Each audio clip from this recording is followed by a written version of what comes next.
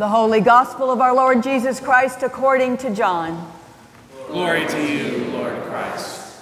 At that time, the festival of the dedication took place in Jerusalem. It was winter, and Jesus was walking in the temple in the portico of Solomon. So the Jews gathered around him and said to him, "How long will you keep us in suspense? If you are the Messiah, tell us plainly." Jesus answered, "I have told you, and you do not believe.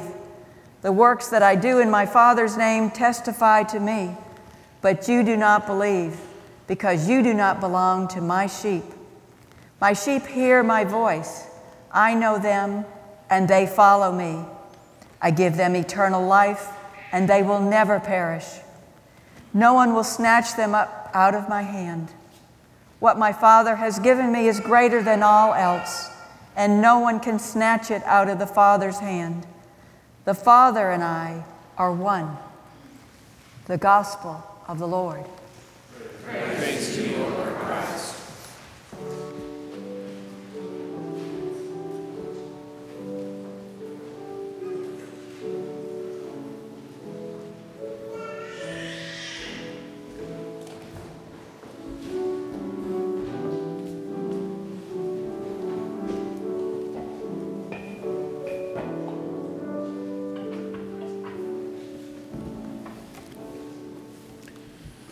In the name of the Father, the Son, and the Holy Spirit. Amen.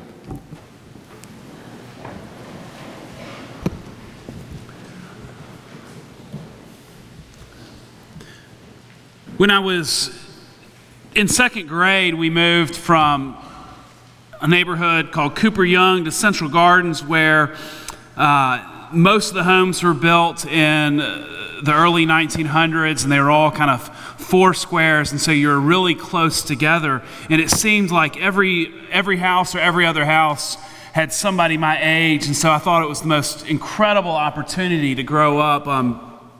2 doors down was Zach, across the street Charles, and then 3 doors down on the other side was Logan, and then Sarah, and then Russell, and Chaz, and Warren was a little farther down, and so it's just always surrounded with all these friends. And so as soon as I would get out of school, or on Saturday mornings, as soon as I would wake up, I would be out the door and knocking on the door of all of my friends.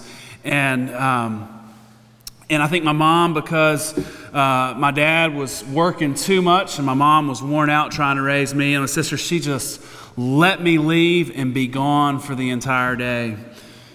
And then it would be dinner time, and I would hear that voice ringing out, "John, Ann, it's time to come home for dinner." And of course, this is before there were cell phones. I would come running back reluctantly, and we'd have that awkward family dinner where my parents would ask me to tell them what I did that day. And you know how it is, y'all with teenagers, nothing. What'd you do? But when I hear this scripture today, that's the image that comes to mind of that voice that is calling me back home. And thinking about how formative and critical it was for me to be out away from my parents to kind of figure out how to navigate life. Because it was out on the streets and in the neighborhoods that I began to kind of realize, without that supervision, how to navigate friendships, how to de-escalate a fight, how to make mistakes, get in trouble, and deal with the consequences. I figured out how to stand up for my friends when they were being picked on by other people. I realized the kind of how to grow, how to challenge, how to be curious. I had to get away from my parents, and then I had to come back and have that safe place to grow, to process, to be nourished and fed. And so now as Ann and I, we relocated here, we wanted to find a place where kids could run free. And yet I'm finding myself reluctant to let go. of Jack wants to be out and kind of riding his bike down the street and waking up the neighbors. And I'm anxious about that, if I'm honest. I'm nervous about kind of letting our children run free. And then I read, how, as young people get older, there's almost a kind of failure to launch because they haven't had that freedom and learned how to navigate and how important it is. And yet, I don't want to let go. I want to keep them home. I also hear this scripture as it relates to our common life together around the Eucharist. And I think about what it means to have a place where we gather around a table, is that meal that draws us in, and what it means to be safe and valued in here. And then yet the importance to go out into the world and to be challenged and to figure out what it means to be adults or to be people of God, challenged in the world, and then to come back here and be nourished and fed. And I've been thinking about that a lot, about what it means to kind of a safe place for us to grow. And I know that this is the Episcopal Church where you might as well have your name on the pews there. While that is not literally the case, these pews are yours. They have your name on it at this moment. And regardless of what is going on in your life, you are welcome here. Regardless of what you believe, you are welcome here. And I hear that invitation that CJ often reads at 9/11/15 as that voice of the Good Shepherd, of us coming forward and being welcome in this place. But I also know that being welcome and loved as we are doesn't mean that we're not being challenged to grow. I love that idea that God loves you just the way you are, but that doesn't mean that God's going to leave you where you are.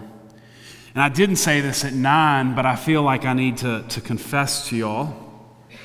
I am an Episcopal priest, which probably means I have a certain way of seeing things. I probably vote a certain way. I'm going to claim that. I have a certain worldview. And yet, part of being honest and intentionally in relationship with people of different views is to learn to kind of respect and be stretched and to be challenged. In some way, that's kind of like going away from my comfortable place.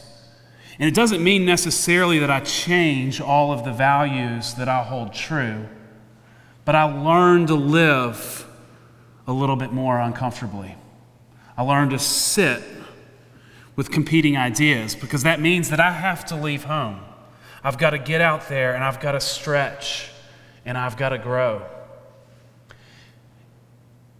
But I get to return here to the Eucharist. I get to return to God every week and to rest and to be comfortable and to process that so that then I can go forth and stretch and grow.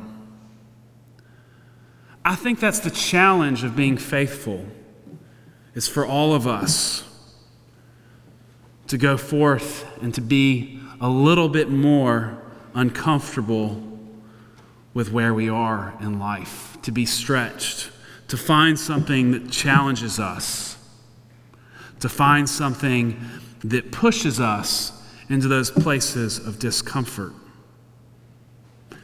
But the good news is the Good Shepherd invites us home at every moment to come and to rest and to be encouraged and to be renewed and to sit with that discomfort and to know that God is holding us in that place. May we hear the voice of the Good Shepherd as we gather here. May we become a little bit more comfortable with being discomforted and to see that as an opportunity to grow and to learn how to be thriving people of God. Amen.